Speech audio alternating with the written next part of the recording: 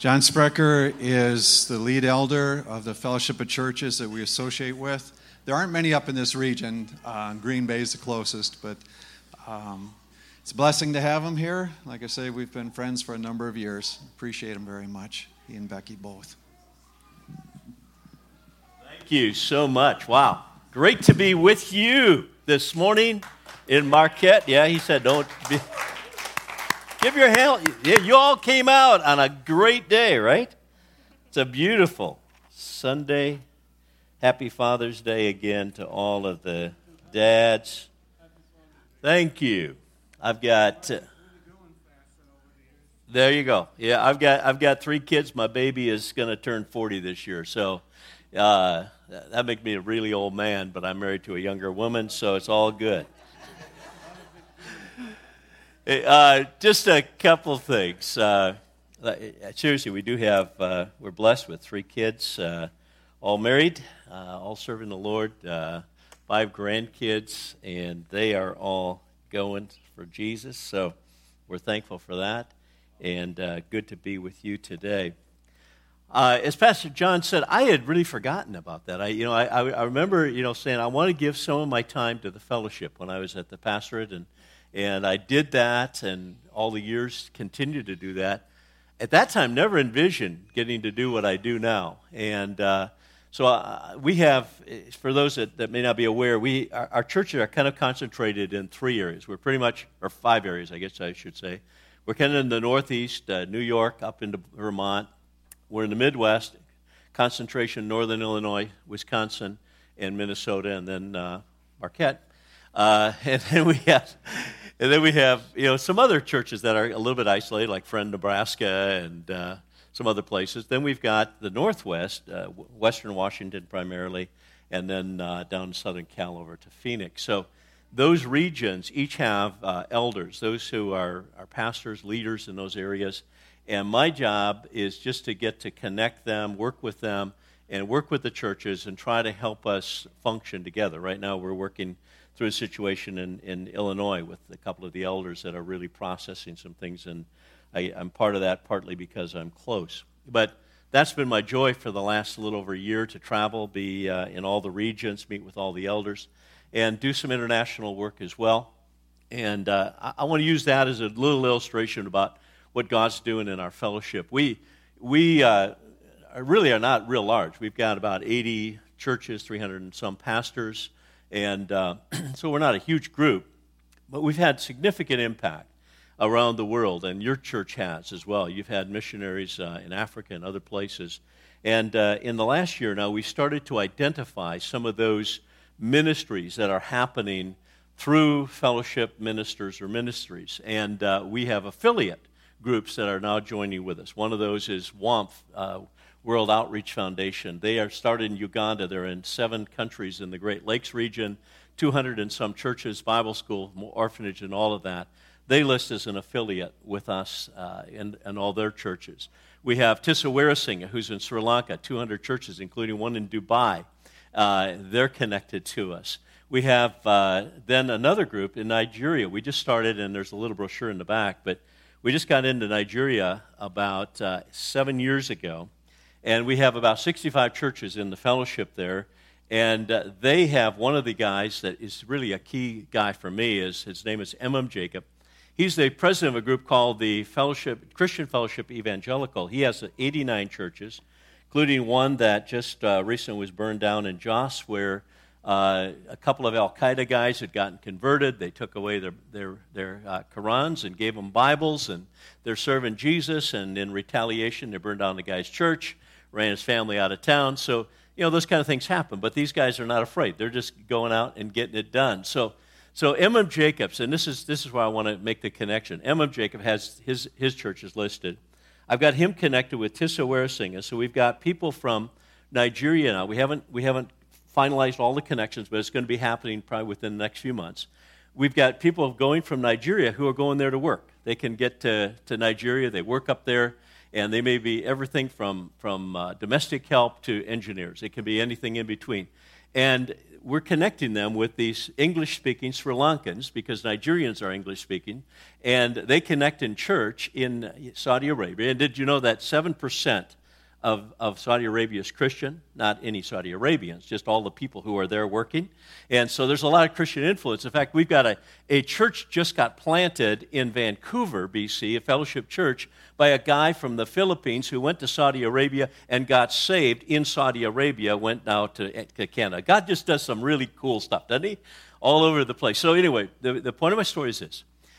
We've got a kid from Ghana, West Africa, who goes to Uganda to Bible college, okay? Gets to Bible college at the World Outreach Foundation ministry, and he goes to Bible college. Steve Mayanja is the African director of that ministry. And Steve tells the guy, when you go back to Ghana, we'll come and help you. And we'll help you plant a church in your hometown, which is what the guy wants to do. And so we set the date in January. He's going to go, and I said, you know, we've got a network with Nigeria, and M.M. Jacob from Nigeria is going to connect with Steve Mayanja. They're going to meet in Ghana with this Bible school kid. And then we've got two guys from the church I pastored in Rockford, Bill Johnson and Mike Poole, who have done a lot of work in Africa, and they go. So now we've got a team of two from Rockford, Illinois, one guy from Nigeria, one guy from Uganda, connecting with a guy from Ghana to do a church plant. So they do a crusade, and they start out. And the Ghana guy didn't wait. He'd already started doing some things, starting to get his church planted, and he's at work. And these four guys come in. They do the ministry. At the end of the week, they decide we're going to baptize the new believers. And so they hire a Muslim truck driver to take them to a river, because you got to get them to water. So they hire this guy, and this guy is just giving them a hard time because there's more people than he planned, and he's going to have to make more than one trip, and he's just going on and on. Finally, they say, Neil, listen, this is the deal. You got the money, and here you go, and load the people up. They load them up, and they get down to the river, and they start baptizing.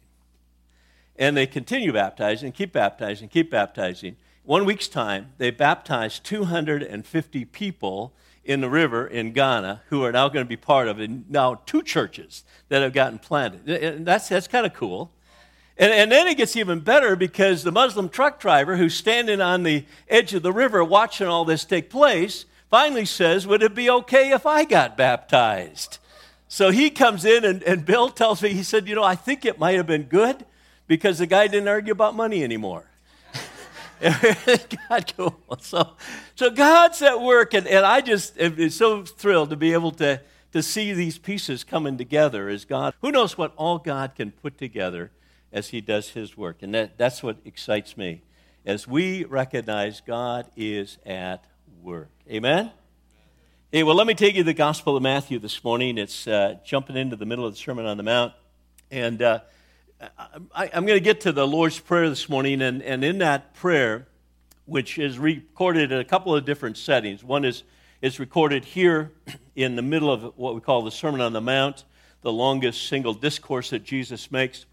And then we also see it showed up in Luke when the disciples said, Lord, teach us to pray, with that question. So I want to take the Matthew description, and I want to just talk for a few minutes this morning as we talk about prayer, and then about the focus of that prayer, our Father who art in heaven, our Father, and talking about that with us this morning. So let me just take you to the text, and I use the New King James, and if you've got something, whatever you've got, you'll have it somewhat similar.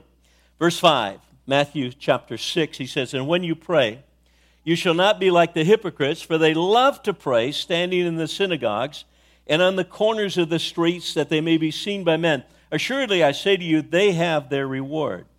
But you, when you pray, go into your room, and when you have shut the door, pray to your Father who is in secret, the secret place, and your Father who sees in secret will reward you openly. And when you pray, do not use vain repetitions as the heathen do, for they think that they will be heard for their many words. Therefore, do not be like them. Your Father knows the things you have need of before you ask him. In this manner, therefore, pray. And I'll pause there for a moment. Notice what he says several times. And when you pray, and when you pray, and when you pray.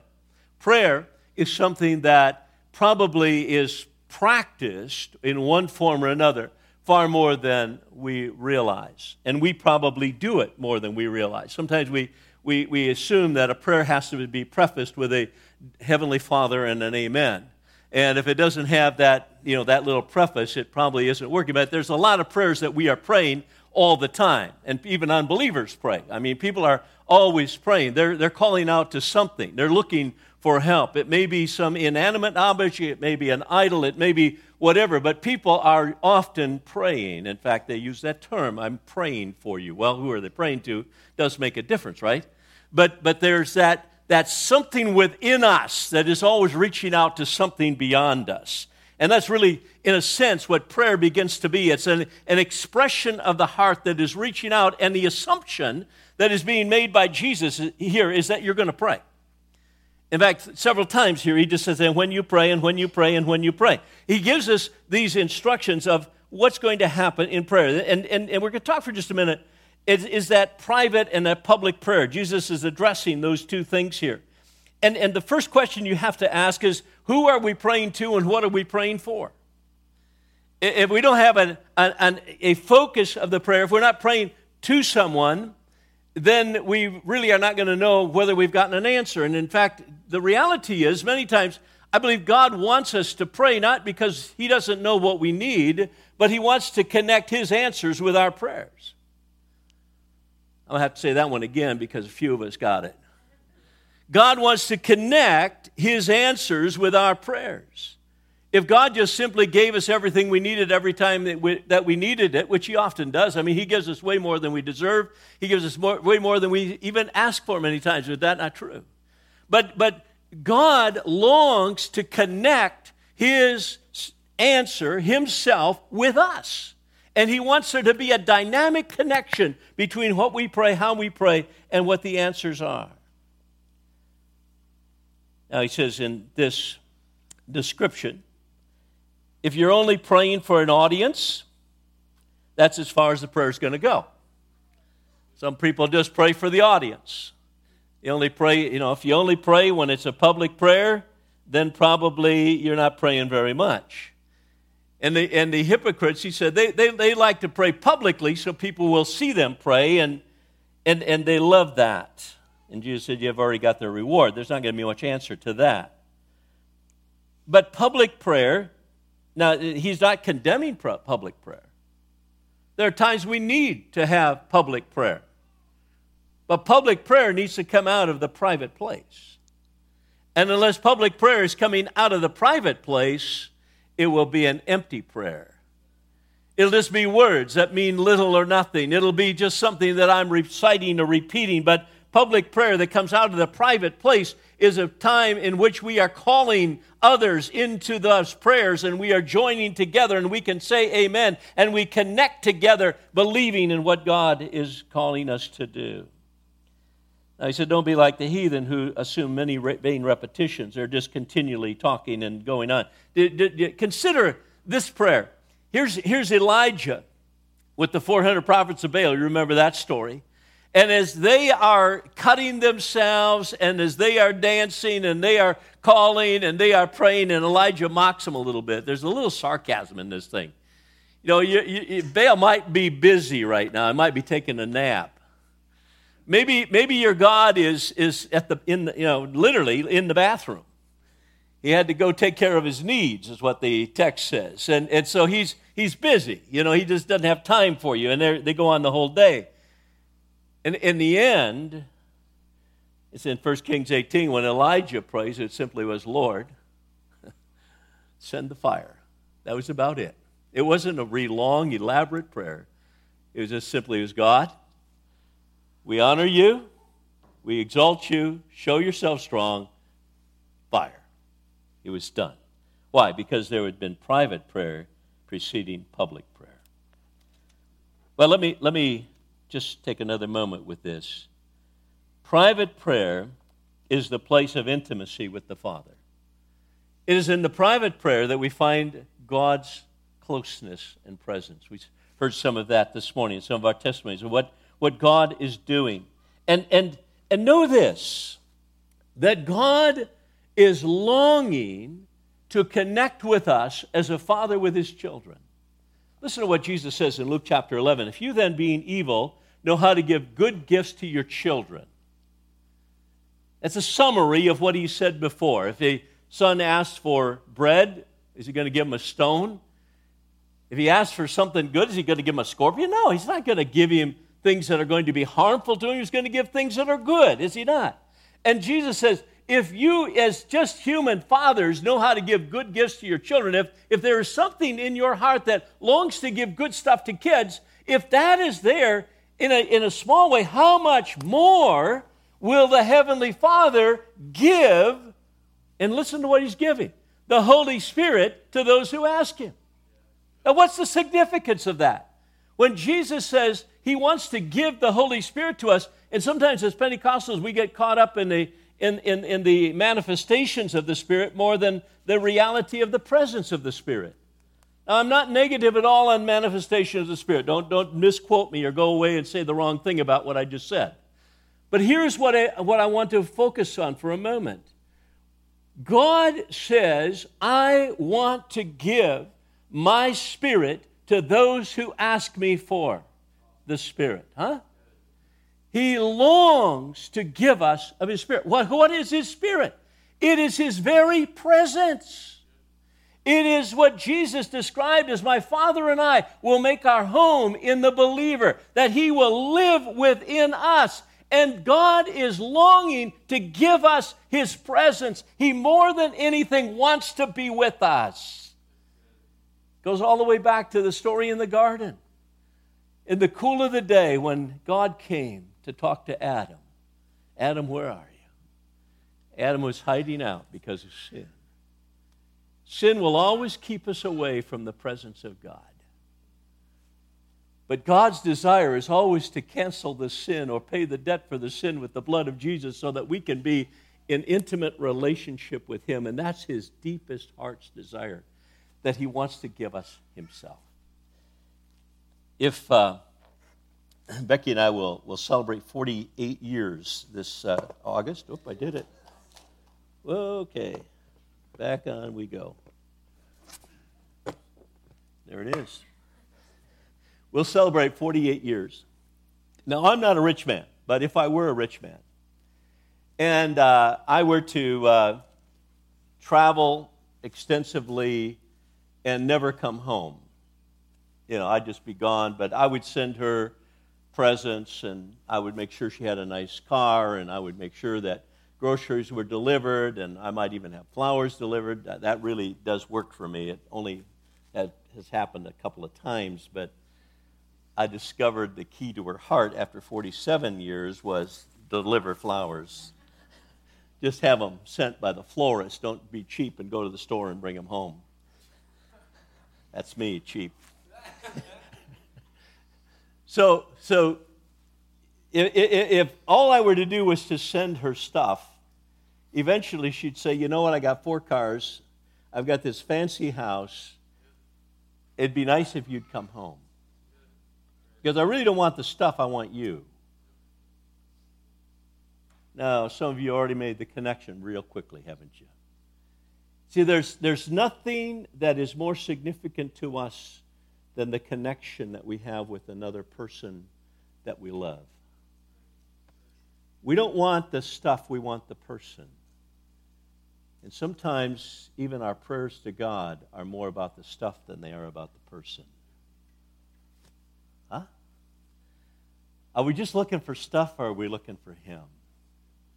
You see, the reality is if we will do what he says later in this chapter, seek ye first the kingdom of God and his righteousness, and all the stuff can be added to you. We start with him, and the stuff follows. We start with his presence. We start with our relationship with him, and it is in that place that we find his work. Now, let me just throw one more thing here, and that is that it is always significant to be persistent in prayer.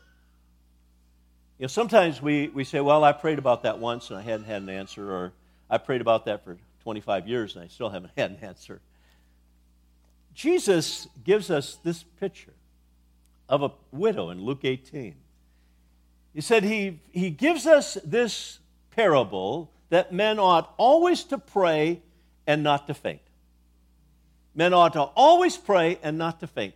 And he does it by talking about a widow who is going to an unjust judge and continues to bother him until finally he says, though I don't fear God or man, because she is continually coming, I'm going to give her the request that she has, and he satisfies that request. And Jesus says, hear what the unjust judge said. If the unjust judge would do this, how much more will a loving Father take care of the needs of his people? So God hears. We need to be assured of that. Well, let me just move us on. The focus of our prayer. In this manner, pray. We've talked about when you pray and different ways we pray and different places we pray. But now, when you pray, pray this way, he gives us. And really, I don't know that it's something that we have to repeat all the time. In some circles, it's a part of every service. I use it occasionally. But as I grew up as a kid, in our family prayers, we prayed this prayer every day as a kid growing up. Ended our prayers with the Lord's Prayer. But it really is a picture of prayer because it gives us elements that are significant. Let me take a few minutes with them. Our Father in heaven, hallowed be your name. Our Father. The reality is, in the room this morning, there are probably some who, even saying the word Father, conjures negative images. You may have been abused by a father. You may have been abandoned by a father. We're living in a culture right now where fathers are not doing too well. And I celebrate the comment we heard earlier of the number of strong fathers in this congregation. We rejoice in that. But the reality is that many of us grew up, and when I say us, I'm not speaking to me personally because I had a great dad. I was blessed. But many in the church grew up with a dad who did not fit the image of a good father for whatever reason. Maybe because he never knew what a good father was. Maybe he never had a model to follow. He had no idea what to do. Maybe he was insecure. Maybe he was threatened, whatever. We don't know. Maybe he'd been abused himself. But for many, that image of abuse, abandonment, neglect, harshness, etc., cloud our image even of saying our Father. In fact, you see it in some circles where people will not use the word Father. They want to have Mother God or some other God. But he said, our Father. Now, the picture here is Father as one who cares for us, who loves us, and who longs to be with us. And I want to just say this. Tragically, some men have assumed that the only way to maintain authority is to never apologize for being wrong. We're humans. We make mistakes. In fact, I'm pretty convinced that the best lesson I'd ever taught my kids was how to overcome failure. Because the reality is we all have failures in our lives. And I don't think a man ever stands as tall as when you say to your kid, I'm sorry that I judged you too quickly. I was too harsh. I was angry. I was frustrated. We make excuses, but sometimes we need to just apologize as guys, huh? And do what's right. It doesn't. It raises our level of esteem. It doesn't lower it. It causes people to say, okay, they acknowledge who they are.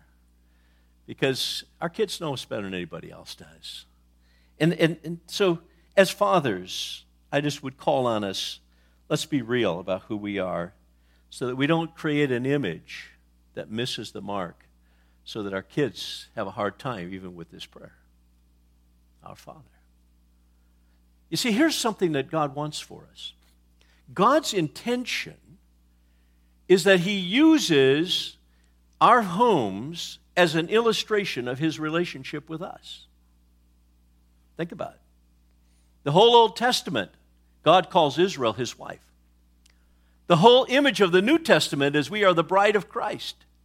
Husband, love your wives as Christ loved the church. You get that imagery that God intended is that we are demonstrating the roles and the functions of Christ and God's relationship with his people. And in fact, let me just give you this, and it's not part of what I was going to say, but I'll say it quick. When we look at that whole passage on husbands and wives and the relationship, the reality is we both need the cross. Men need the cross to put to death pride, ego, and our machoism. Women need the cross to be able to receive the love that a man is supposed to be giving. That's really what submission is. It's receiving the love of another. You look at the illustration. The illustration in Ephesians 5 is, as Christ loved the church and gave himself for it. What does the church get from Christ? It got everything from him. It got his name. It got his life.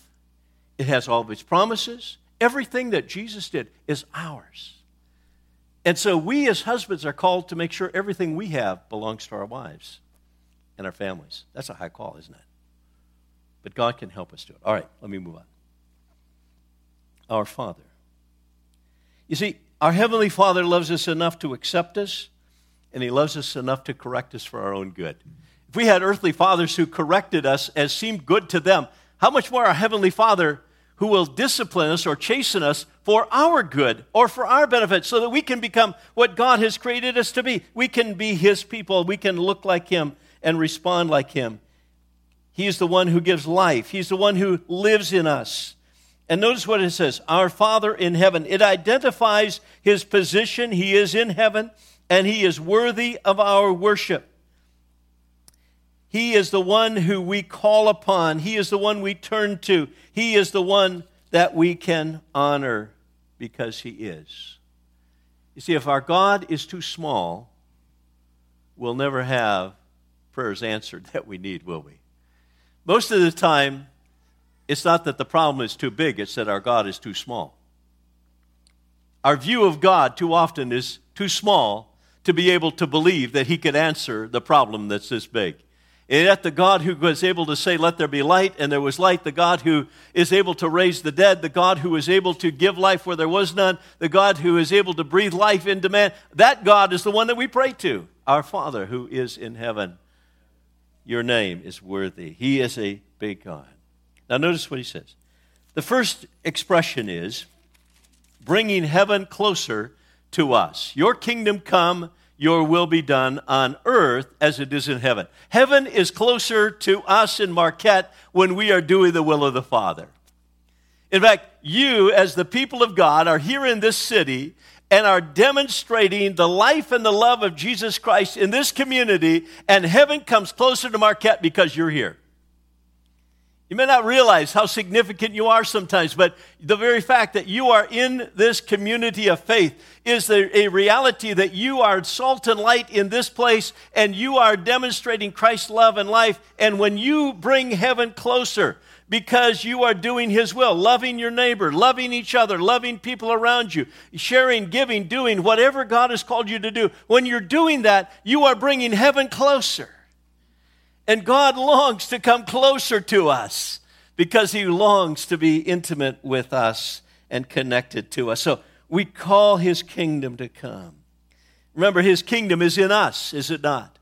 Jesus said, my kingdom is in you, Luke's gospel. The kingdom of God does not come by observation, but the kingdom of God is in you. So if the kingdom of God is in us, and we are praying, your kingdom come, then we're saying, God, your kingdom that is in us, let it be demonstrated through us, that in this community you may be seen in a way that will bring glory to the Father. Then he gets to the petition part. Give us this day our daily bread. We've got the celebration of how great our God is. We've got the understanding of who he is. We've got now the understanding a little bit of what his kingdom is about. And now he says, give us our daily bread. We usually pray for our monthly bread, our yearly bread, our 10-year bread. You know, isn't that the truth?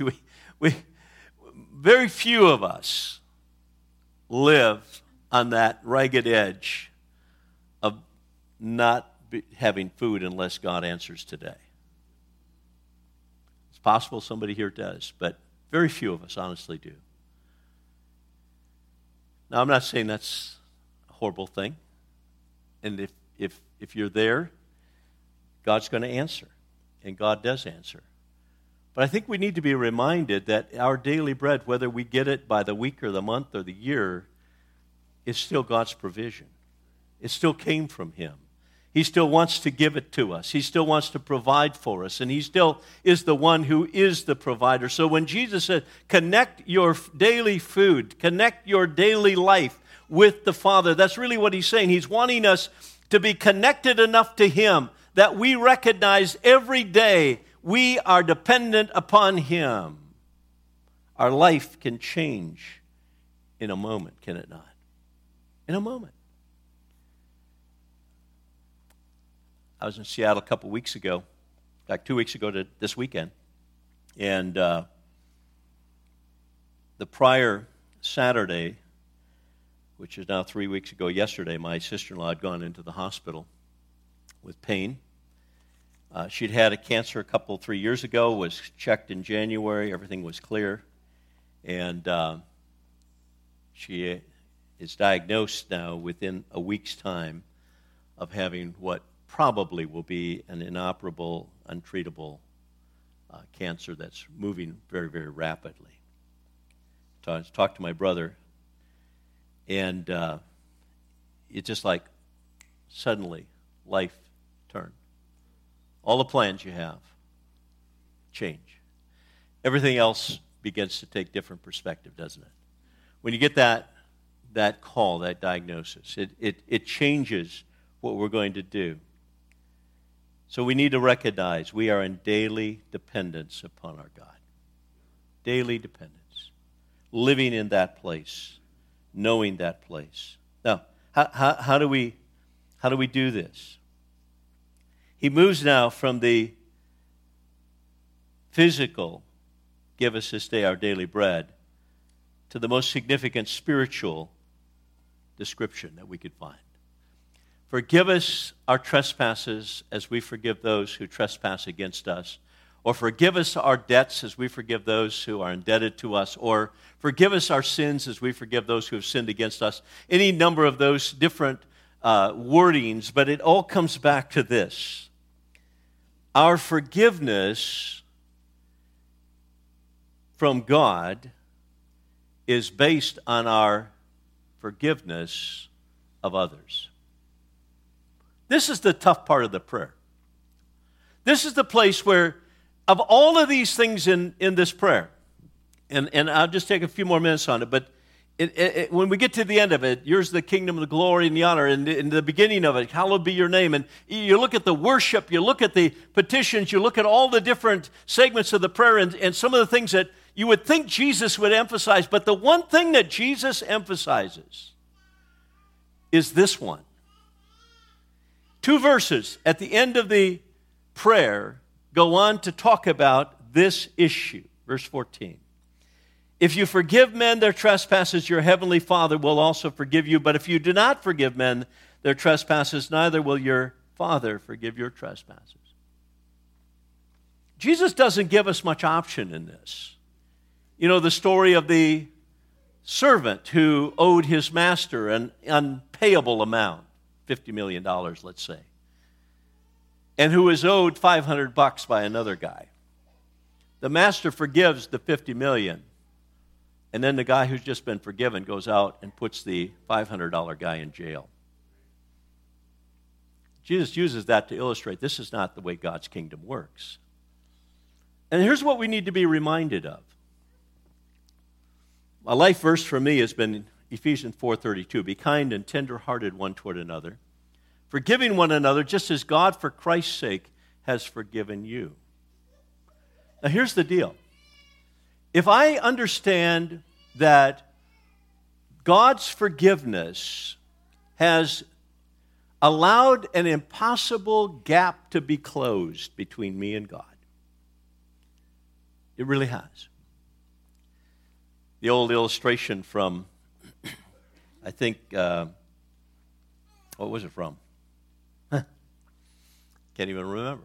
D. James Kennedy did it, Evangelism Explosion. I think it was from there, but the illustration of the Grand Canyon, heaven's on one side of the Grand Canyon and you're on the other side. And, if I were to take a run at that, I'd maybe get 3 feet before I'd be going straight down. Some of you younger guys, you might get 15 or 20 feet. Evel Knievel thought maybe he could do it on a motorcycle, and he took a run at it and got part way. But humanly, it's an impossible thing unless there's a bridge across. And the illustration is simply the cross of Calvary is the bridge from heaven to earth. And it's the blood of Jesus Christ that cleanses us from all sin. And it's what Jesus did for us, that impossible forgiveness that allows us access into heaven, that gives us hope and life and freedom. That's what Jesus has done for us. And if Jesus has done that, what right have I to withhold from somebody else?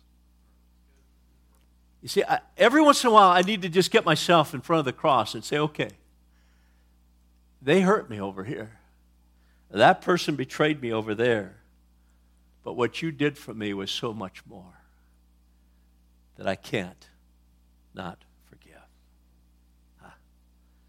You see, get yourself in front of the cross and recognize what God has done for you when you find it impossible to forgive that dad or impossible to forgive that person who wounded you, hurt you, abandoned you, did whatever.